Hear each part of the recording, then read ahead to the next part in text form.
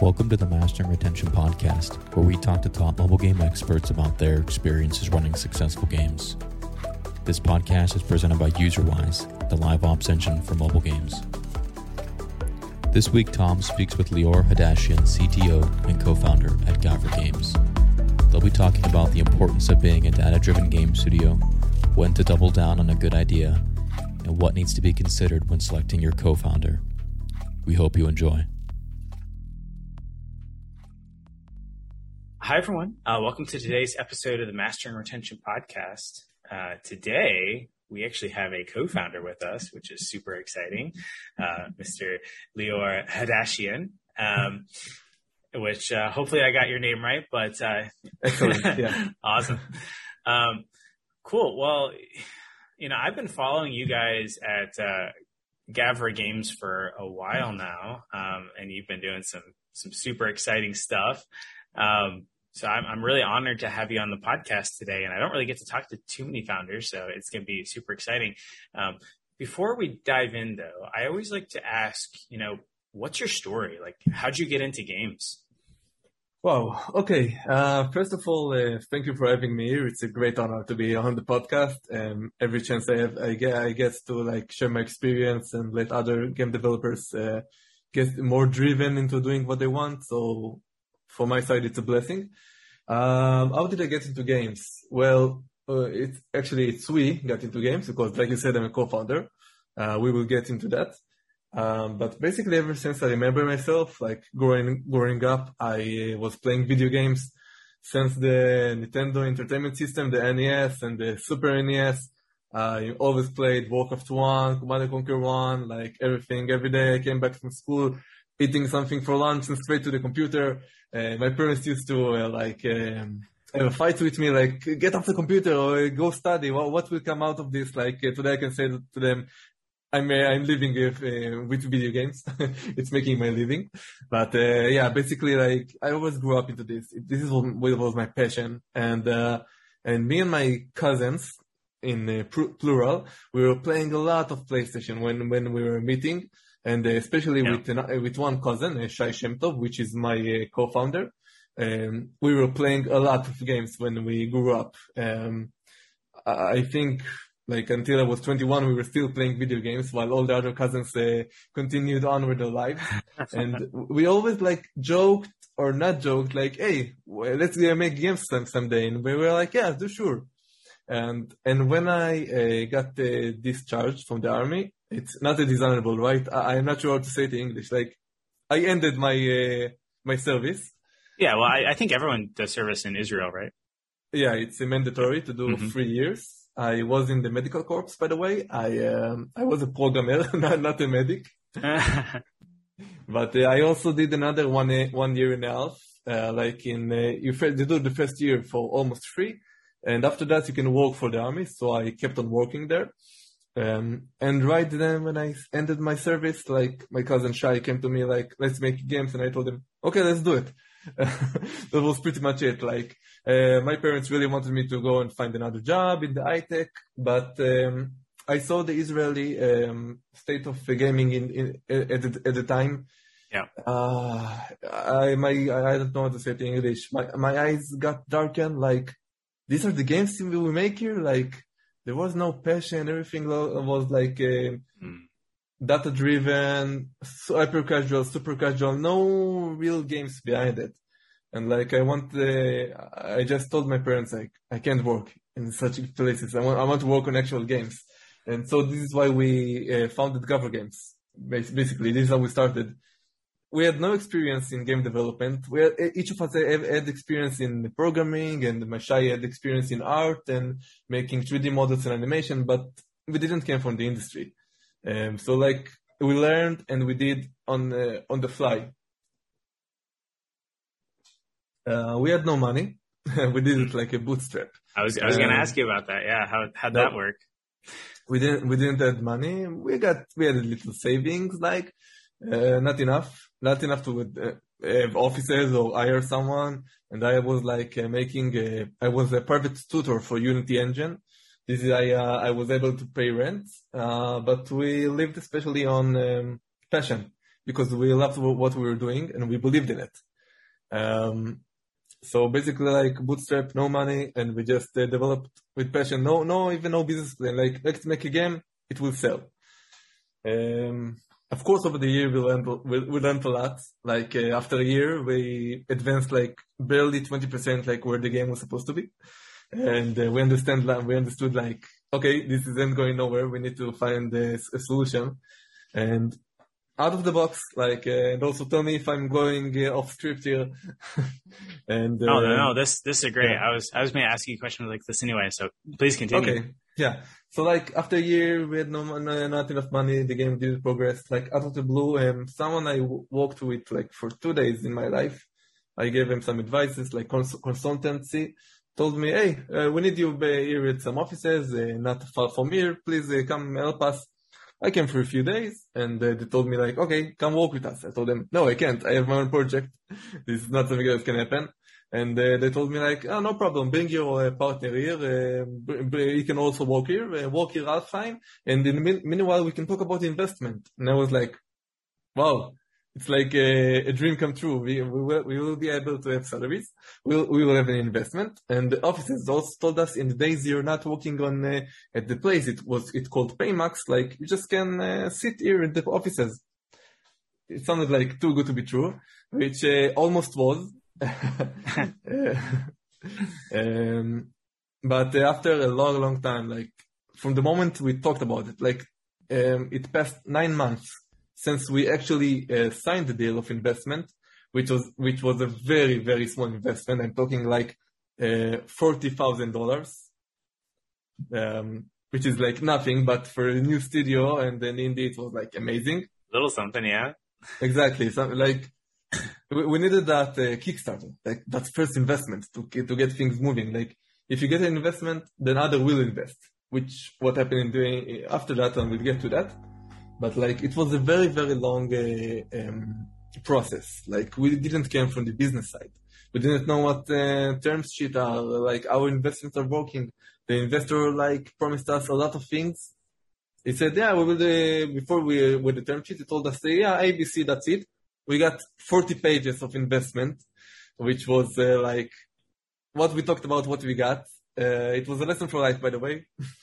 It taught us a lot about investments and investors in general. By the way, they are not all the same, but they have a typecast. I'm not sure if you're an investor or not. I saw something in the LinkedIn. I dabble a bit in angel investing, but I wouldn't consider myself a professional investor. More, I enjoy helping founders, build cool companies. Exactly, and this is the difference. Like you're an angel, and a VC is something like more intrusive. Yeah, they want control. They want everything. Like they wanted a lot of control, and we said at the beginning we said okay, but then it came a phase like the term sheet was too much aggressive. And we told them, okay, either you put all these, how do you say, little notes, branches, I think. Either you Close put, enough, yeah. Yeah, a lot of these branches down, or you don't have a deal. Suddenly, the term sheet was halved, and was much better. And we did sign it. It almost fell down, but we did sign it.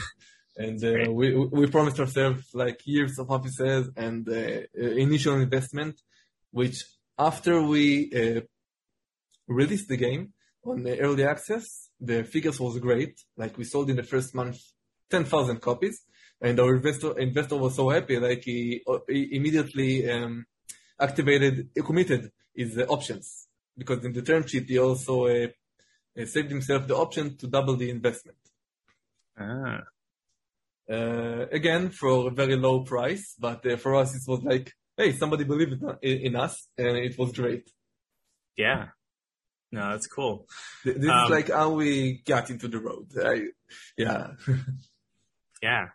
So I think that something that I see a lot of game studios, both brand new and even successful studios, struggling with, how do you come up with game ideas? So I'd love to just like hear a little bit about like Warriors, and maybe we start with like, for people that don't know what it is, can you tell us like what Warriors is about, genre, gameplay? Yeah, sure. But before Warriors, there was another game. Which, tell us about that. Yeah. There was another game. I hope, let's see if I can send you the trailer for it. Unfortunately, you can't find it anymore on the Play Store because it's not supported anymore. But here is the trailer. The game called Airspace Defender.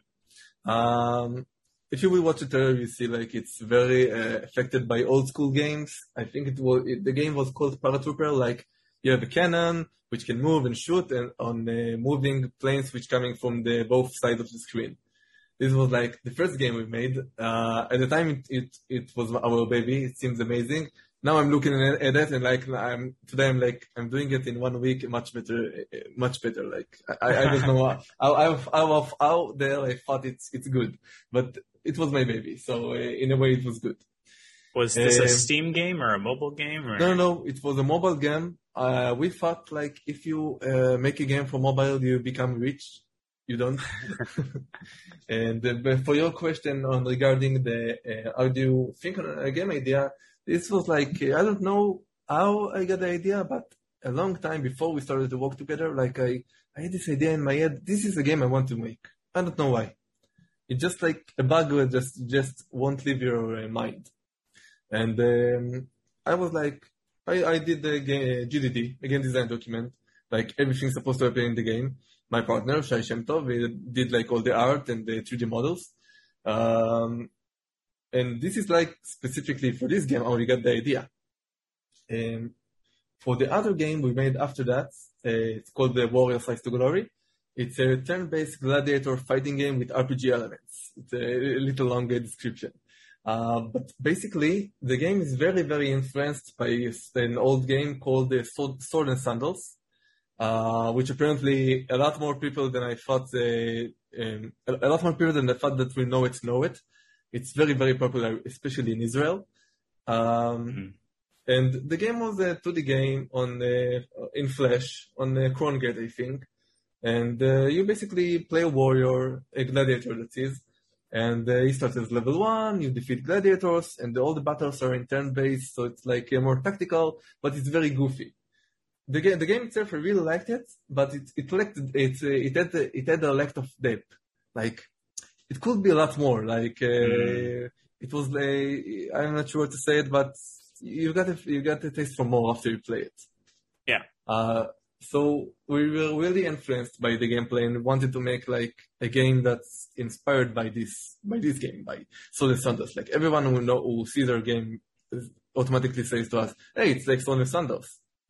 Now, a lot of people told us over the time that our game mimics Sword and Sandals, which I think at the beginning I'm afraid it was true at the beginning, like the lines were too blurry, but as the time progressed, we really took the game into another direction, like to make it our own, especially when we added the multiplayer later on, which something wasn't in the Sword and Sandals, at least I know of. It was really like another game on its own. In such a way that if you will go to the main page in Steam, you will see we have a bundle with Sword and Sandals. So we actually got the approval and blessing of the original creator. So wow. Yeah, we got from a place where we were like mimics to similar to we live in the same genre, but we are not like stealing the idea. Because we actually have the approval. Yeah, that's pretty cool. Yeah, so you kind of expanded from there. Did you guys do any sort of, I don't know, like customer interviews or like talking to people that loved Sword and Sandals to understand like what they liked or what they were missing? Or was this all mostly just kind of based on your guys' experience and what you felt was missing? On retrospective, we should have done it. But like I said, we didn't add a business plan. We didn't exactly know what we were doing. We're just like passionate and doing what we love. So no, we just started developing it on our feelings instead of making a survey and asking players. Only after, I think, almost 1 year of development, we came to cons in Israel. Like we came with a laptop and some very, very cheap costume, like come play this game.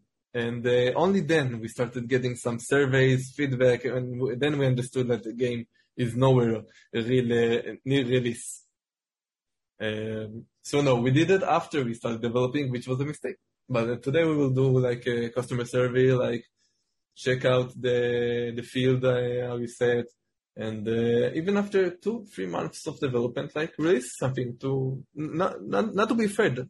In these times, like people are very afraid to show what they have, and they're getting input very, very late in the development process. This is what happened to us. Like we shouldn't be afraid. Like after 2-3 months, even if the game doesn't look so good, release it and get some feedback. Yeah, no, that's great advice. I completely agree with that. Did you ever use anything like a playtest cloud or any of those like testing services where you get to watch the videos of the people playing your game? No, actually, we are very old school. And like I said, we actually came to cons and watched people playing. Yeah. When we gave out betas for home releases, like they had a survey to fill out. Then mostly today we're talking with our community at Discord. Like most of the time they share the screen if they want to show me a bug. Sometimes they just send us a video, and mostly we're talking with the players themselves. We're not doing like the asynchronous testing. Like they get something, we watch their pattern and how they play it, and then they send it back to us. Maybe it's working, but this is not the way we are working. Yeah, no, that's cool. I did see one thing that you guys, kind of talked about your website of creating cross-platform games and stuff. Like you're on Steam right now with Warriors. Is that something you're intending to take cross-platform? Are you going to go mobile? Are you going to go, Xbox, PS4 or 5? Sorry, I'm old. No, it's okay. I still don't have the PlayStation 5. I still got the 4 one. I don't have time to play it. This was our initial plan, like to become a cross-platform company, like the website from 2-3 years ago. And the plan was like to release it on Steam, fully release it, and then go to mobile. I'm not sure this is the plan now. I'm saying not sure because it's still on the table, but we're not running towards it. Like this is not. I'm not sure this is the first thing we're going to do at the moment. But this was the plan. We do want to make games for mobile and consoles. Like if we will find a publisher who can help us get the consoles, it will happen. But not at the moment. We can't promise anything right now. Yeah, because like after we jumped into the water, like we talked with a lot of experts in the mobile field, we understood we still don't know anything about the mobile, and maybe sometimes staying in PC and consoles, which is also cross platforms, can be better, like staying in the comfort zone or in your expertise zone. Yeah. Well, here's a question. Are you guys doing any sort of live ops type stuff with Warriors? Are you, running weekly events or special offers? Like I know it's a purchase game. Do you have in-app purchases? Yeah. Well, what does that look like in terms of like game support and operations and stuff? Or is it pretty much like the game is done and it just kind of lives there? We mostly have like activities on the Discord page. Like we have giveaways and we have some ways to participate with the community. In terms of live ops, we did have plans like double XP weekend and things like that, but not at the moment. No, we don't have that much of a live ops. Like you said, it's a purchase game. The closest thing we have to that, it's the daily quest. You get every day a new quest, 2 quests, which can give you rewards and cosmetic rewards. And also you have like the leaderboards rewards, like every day, depending on your ranking in the leaderboards, you will get like another chest. chest wheel, which is filled with rewards like in-game money, cosmetic money, and things that will help you progress even more. But this is as far as live ops we have currently in the game. That's cool. Of course, if you will go to mobile, like this is like the things like the things that are different on PC and mobile. Like this is exactly why I'm thinking we're not that ready for mobile, and the game will need a lot of adaptation to go to mobile. Yeah, no, I feel that. I mean, so here's a question, and I'm curious what your take on this. So you've got Warriors out. It seems like it's doing pretty well, right? Are you guys kind of trying to double down on this game, make it better, sell more, expand cross-platform, or are you to the point where you're starting to think about maybe another game altogether, or how do you balance that? Yeah, exactly. Like I said before, like we were not sure which is the next platform we're going to attack. Like back then, we were sure, like, oh yeah, releasing it and then go to mobile. But mobile is very, very risky in terms of investment against what you can receive. So we actually like I said, if a publisher will come, we will definitely go to consoles. But currently we just signed a new cooperation. Unfortunately, I can't publicly announce it yet. I think by the time it will be like it will be the episode will be aired. I'm sure it will be, but I can't take any chances. By contract, I can't say it at the moment. But it's still on this game. Like it's an expansion to this game with some kind of technological service. That's it. Definitely after that, a new game is on the horizon. It's like all the options are on the table and none of them like having a clear direction, but a new game is definitely on the table. Very cool. Very cool. So if there's a new game on the table, what's your process for evaluating what that new game is? Or I guess, what have you learned and what are you planning to do differently on kind of your next game from what you did on, say, Warriors? First of all, much better planning. Like I understood the audience a lot more. Like we didn't really know how big is the audience. Are they satisfied, or did they need another Gladiators game? We just like went with the passion. So first of all, check out the target audience, check out our competitors, to see if we can do even if maybe someone is doing it much better than us.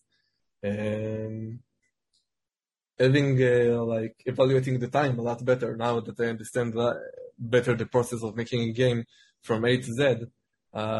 So this is another thing, like understand cost, understand options, where we can find investors, where we can find publishers. Is there even publisher for the type of game we want to make? Let's say we want to make an RTS with teddy bears fighting unicorns. We need to check if there are publishers who can take such a thing. This is why for Warriors, that's it. We don't have a publisher. No publisher wanted to deal with this genre of games because it's a niche in the end. So like we will choose a game which is not that popular, a game genre which is not that popular, but not a niche, not totally indie, if you understand. Yeah. That's interesting.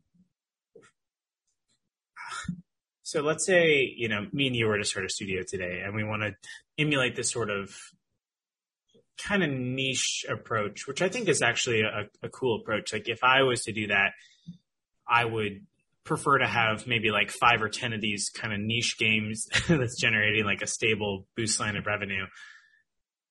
How do you find a niche and how do you figure out that it's going to be viable before you spend a lot of time and energy on it?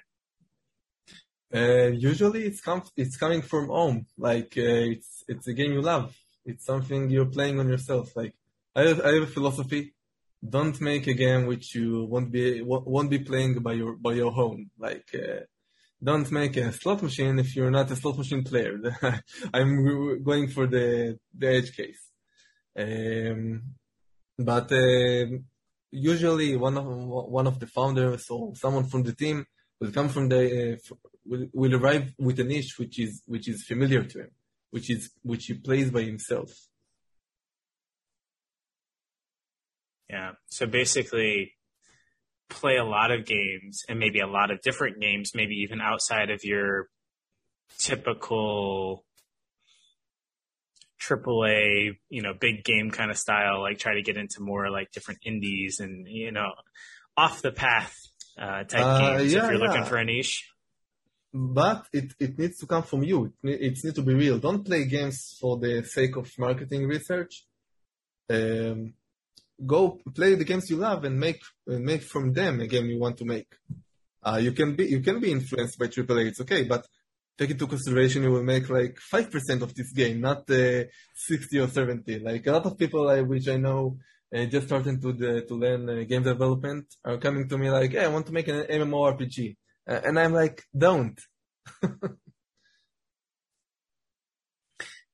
Yeah, I really love Skyrim, and I've done some pretty decent like Unity, like machine generated graphics and stuff that actually get pretty on par to a Skyrim like world, but it's a far cry from actually creating a real Skyrim with all the voice acting and the stories and all that kind of stuff. There's just so much that goes into it.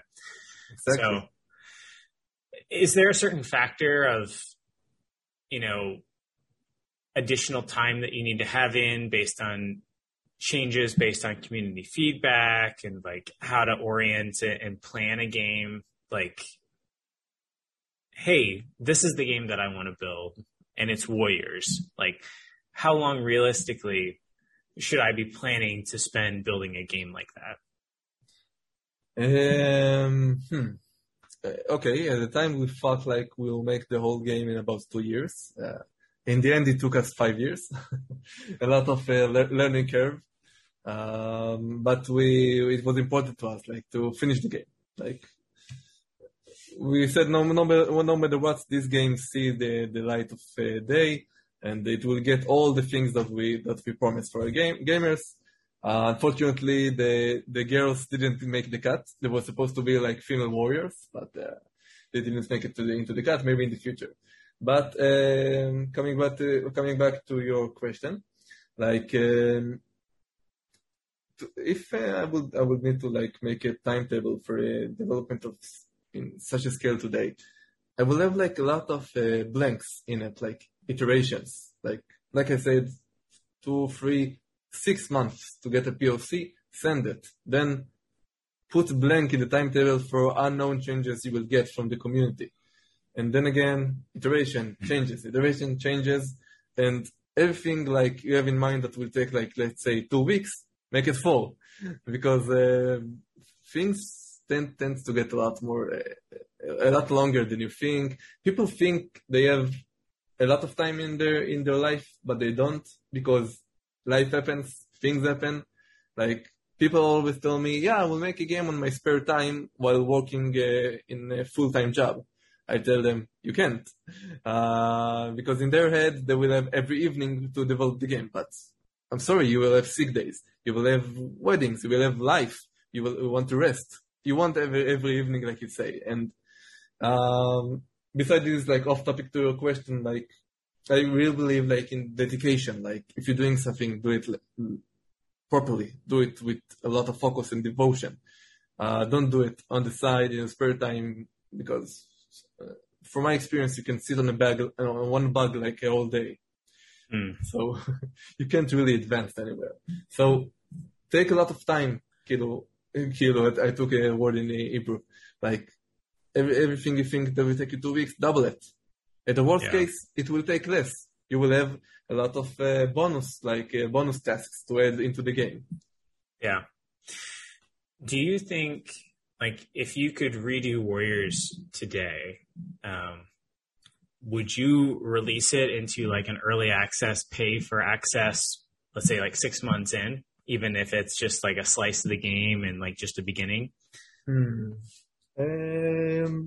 it's a huge debate. Like when it's enough to get into early access. I think we could have.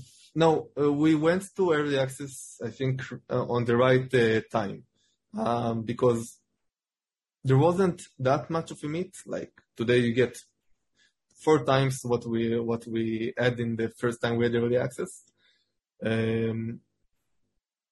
But today, I think it will take us like 6 months, even less, to get to the point we were after 2 years at the time. So I would say like, don't wait too much. Like if your game is on early access and is almost complete, it's really, really done and doesn't have a lot of places to change. So you don't have anything to do in early access. But if your early access is too early, you don't have anything to work with. It's like, it's a really hard question. It's like, what a comedy is. What is a funny thing? You can explain. You can't explain when a stand-up is ready to be performed, when a joke is ready to be heard. Like, you need to feel it, you need to test it. And I think it's things you get by experience. Like, I will say something like this. Make mistakes. Like, release your game too early. Release your game too late, but release it. like Shia LaBeouf, just do it. Wise words. I love it. Okay. So you talked about games in Israel when you were getting started and how they were maybe too data-driven and too casual and whatnot. Do you or have you used any sort of like data-driven approach? Like, do you guys have analytic systems within Warriors to see like, hey, these characters are too powerful or XYZ is happening and we need to like change that or balance that or whatnot? Definitely. Yeah, we have analytics, especially to make the game better, like understand where people are, like if something is too overpowered, something is underpowered, especially things like that. Yeah. We don't follow the user, of course. We are going after the GDPR policies, and there is no intrusion to the privacy. I must say that. But what I meant by data-driven companies, like in Israel, most companies don't. I don't want to say they don't care, but they don't put a lot of focus on the game itself. The game is there to present something and to get input. Like most of their work is done on the behind the scenes, on the back end, like when to show a message, when to give you some more rewards. It's like they're looking at the statistics rather than to see if people enjoy the game. And in our case, it's backwards. Like the analytics is there to make the game become better. Like if someone, let's say, if a lot of people are dropping at level 3 fights, it means something in the difficulty curve is not right. So we need to adjust it. And we did a lot of it, especially in the single player. But I think in the multiplayer we had a lot more of community to work with. So we had like real people to talk with rather than working with numbers. Yeah. Do you ever find that what people are saying doesn't correlate with the numbers? Like, as an example, and I heard this from somebody at Supercell before, where the Clash Royale audience, everyone hated the Royal Giant. And even after they like changed the Giant to nerf them or change them a little bit, people still hated them and thought they were way too powerful and whatnot. But Supercell, when they looked at the win rates and the actual data and stuff, like Royal Giant really was one of like the least powerful cards that was out there. So how do you have you ever had a scenario come up like that, and how do you handle that? Okay, yeah, definitely with scenarios like that. I can give an example, like when we first added the cosmetics as purchasable in the game. Like a lot of people say you don't get enough cosmetic coins to buy things. But of course everybody will say that. Like everyone want to get a lot more cosmetic coins, and preferably they don't want to pay anything for the cosmetics. Yeah. So like this is a place that there was no correlation. Like people earned and worked hard to receive the cosmetic coins, but of course they wanted to work less hard. So sometimes you need to understand when to receive the feedback and to dismiss it. Exactly. But if everyone is saying like it's too hard to receive cosmetic coins, and we would have seen that nobody is purchasing any cosmetics, then it's something to consider. Yeah, that makes sense. So here's more of an implementation type question. Do you have any tips or tricks, or like, what is the right way to add analytics into your game so that it's actually useful? So maybe an example of how I've seen this done that becomes less useful versus more useful. Let's pretend I'm adding analytics into Candy Crush. And I could, on the one hand, make a event that is triggered for every single level that you complete, like level 1 completed, level 2 completed, up to level 4,000 or wherever they're at now. Or, I could make a event that is like a level complete event, and you could add data onto that where the level was 1, 2, 3, or a booster was used 2 or something. I feel like analyzing the data of which levels are completed and whatnot is going to be far easier if you can group them just based on the single level complete event versus, an event per every single level that's out there. I'm curious, do you have any experience or thoughts on the right way to put tracking here and here? Are there some things that maybe is too much work to track? Unfortunately, there is no one answer to this thing. Every game has its own methods and analytics approach. I do think there is no such thing as, there is such thing as too much information, but there is a lot of information which is very useful. I think the main power of analytics is coming when you intersect.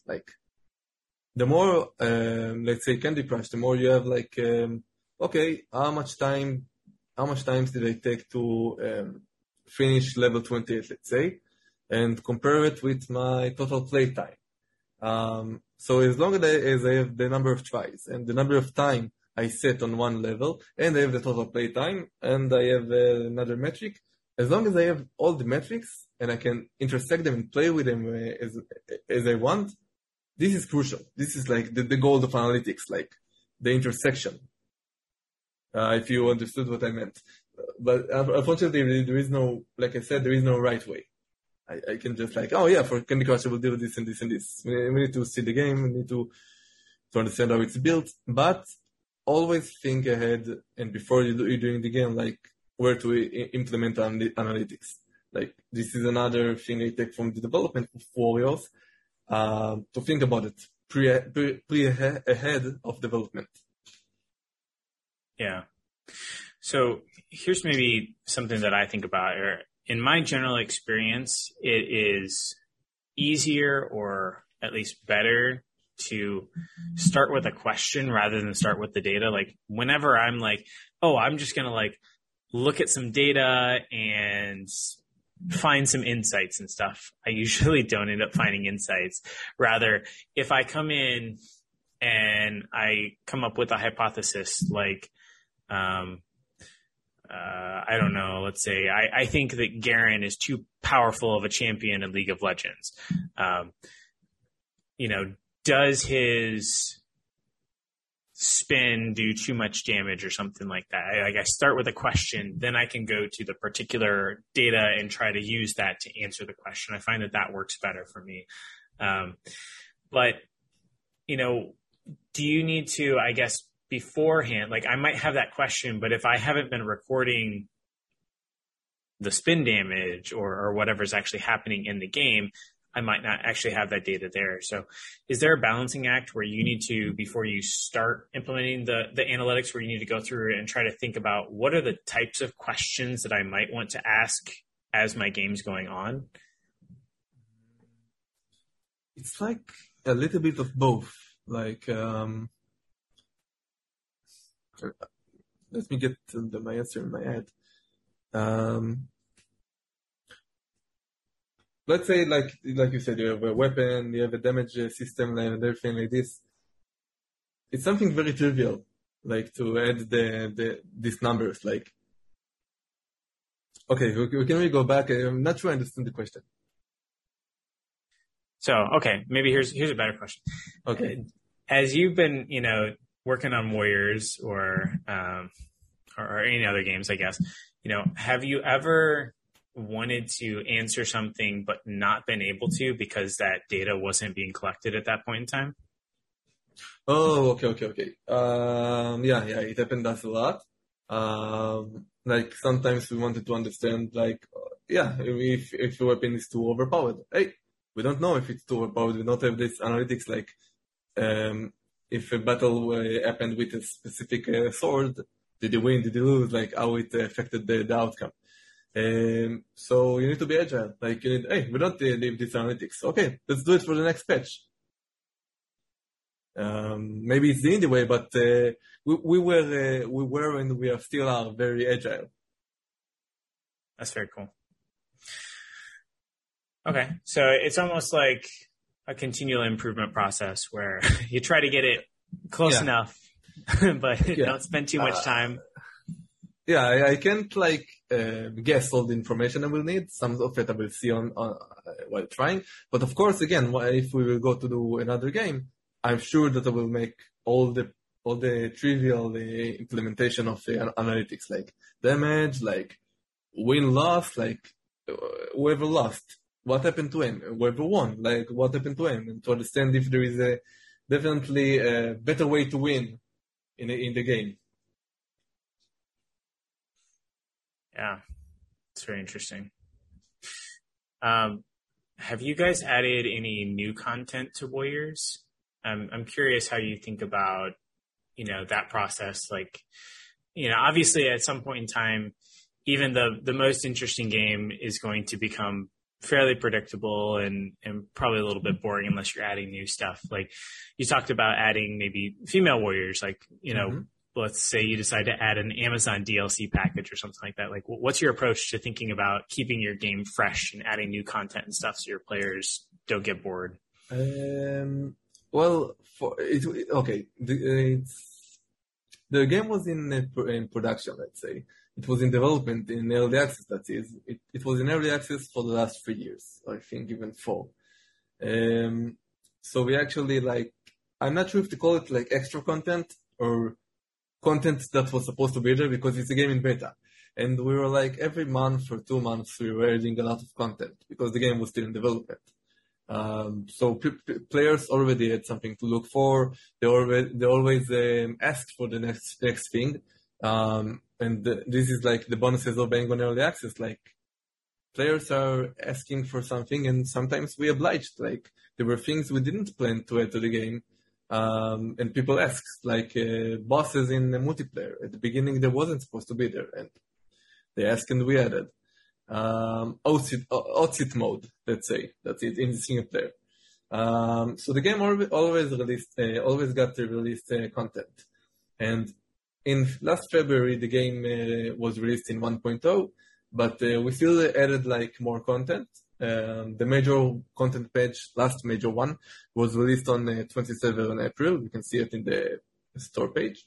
And it added the last boss, which wasn't in the full release because it was ready, but it wasn't like in our standard good enough to be released. So we released it later on with a lot of things like we added controller support and more servers and better leaderboard prizes. So even after the game was done, we added a little more things that they asked for. And like I said before, we are going to release something very big for the game, which is a technological change. I hope that at the time I will be able to share what it is, but currently I can't.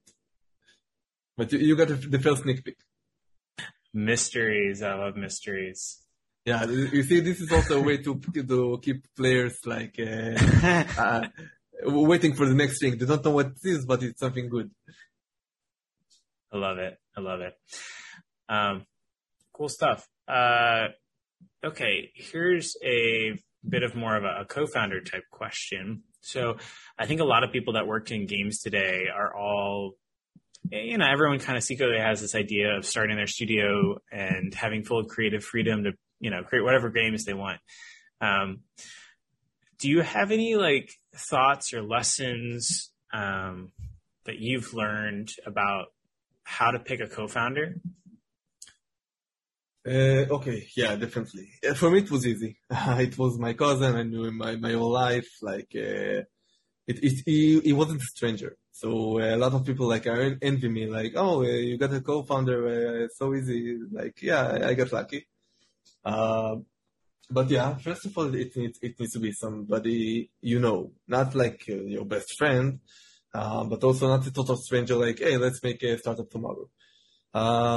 You need someone, like I said, at least in the expertise way, like, he's a colleague, which you heard about, he's done some great things like that. People with reputation. I don't say like people are the best at the game, but at least people who are known for their attitude. It's more important than their expertise and the knowledge. Like if they're good, if they're dependable, what did you hear about them? And check if they are trustworthy, because I know a lot of startups and games which stop development because of the co-founders. They didn't manage with each other. Not sure to say it. Like they split it up, and it's very, very sad to hear and see. Like especially with games that look very promising.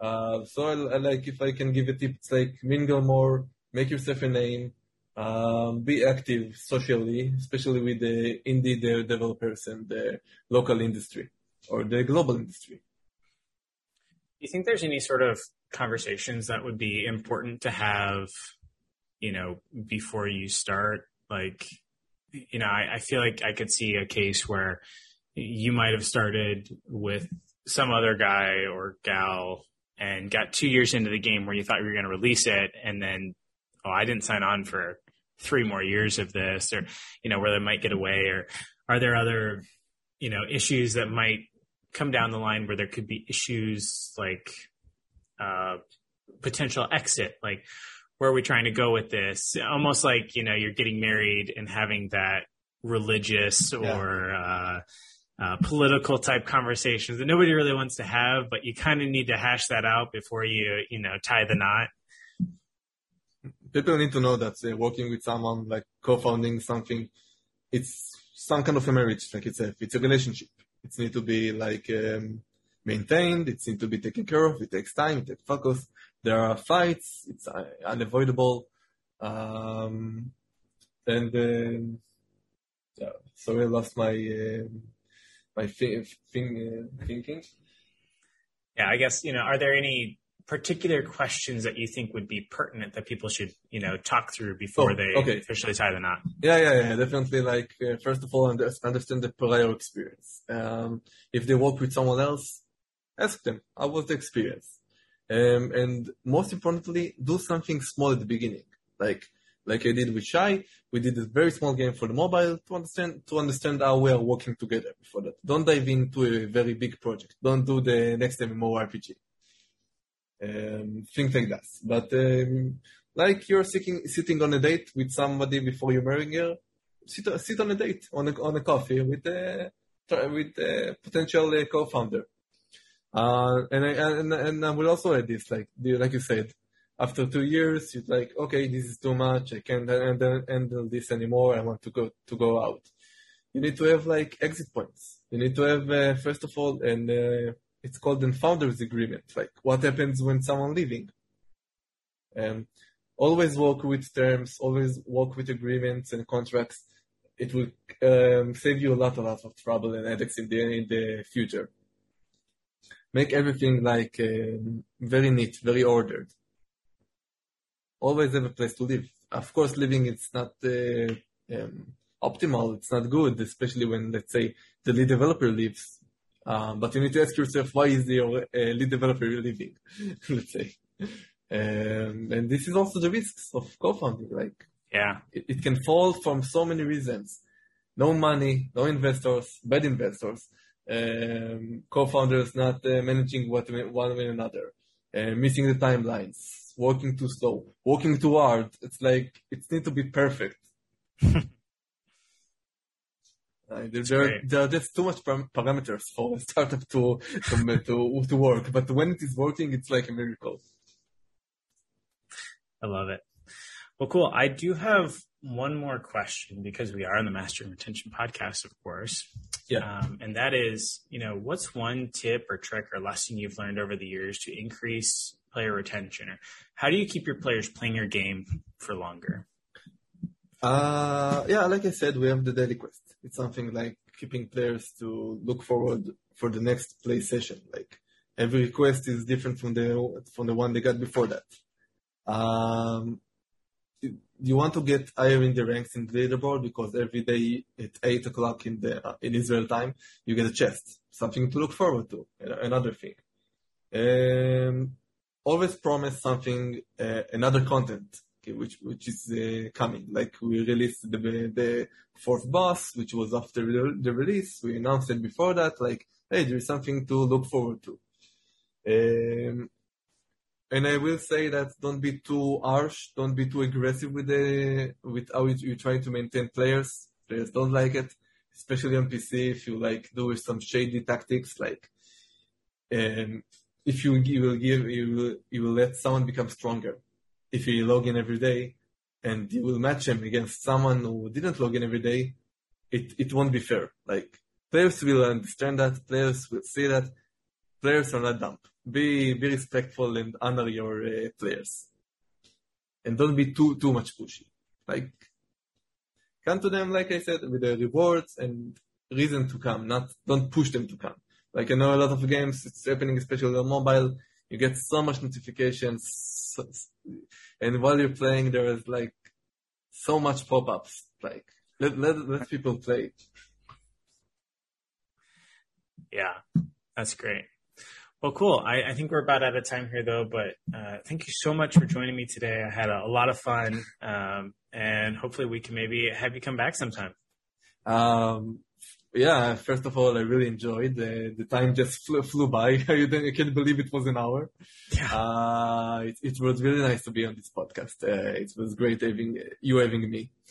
I just want to add one last thing, which is kind of a motto, let's say it, a philosophy. Yeah. Think if you are making games to make money or you're making money to make games. It's like a food for thought. Yeah, I love that. All right. Thank you so much. Okay. Thank you very much, Tom.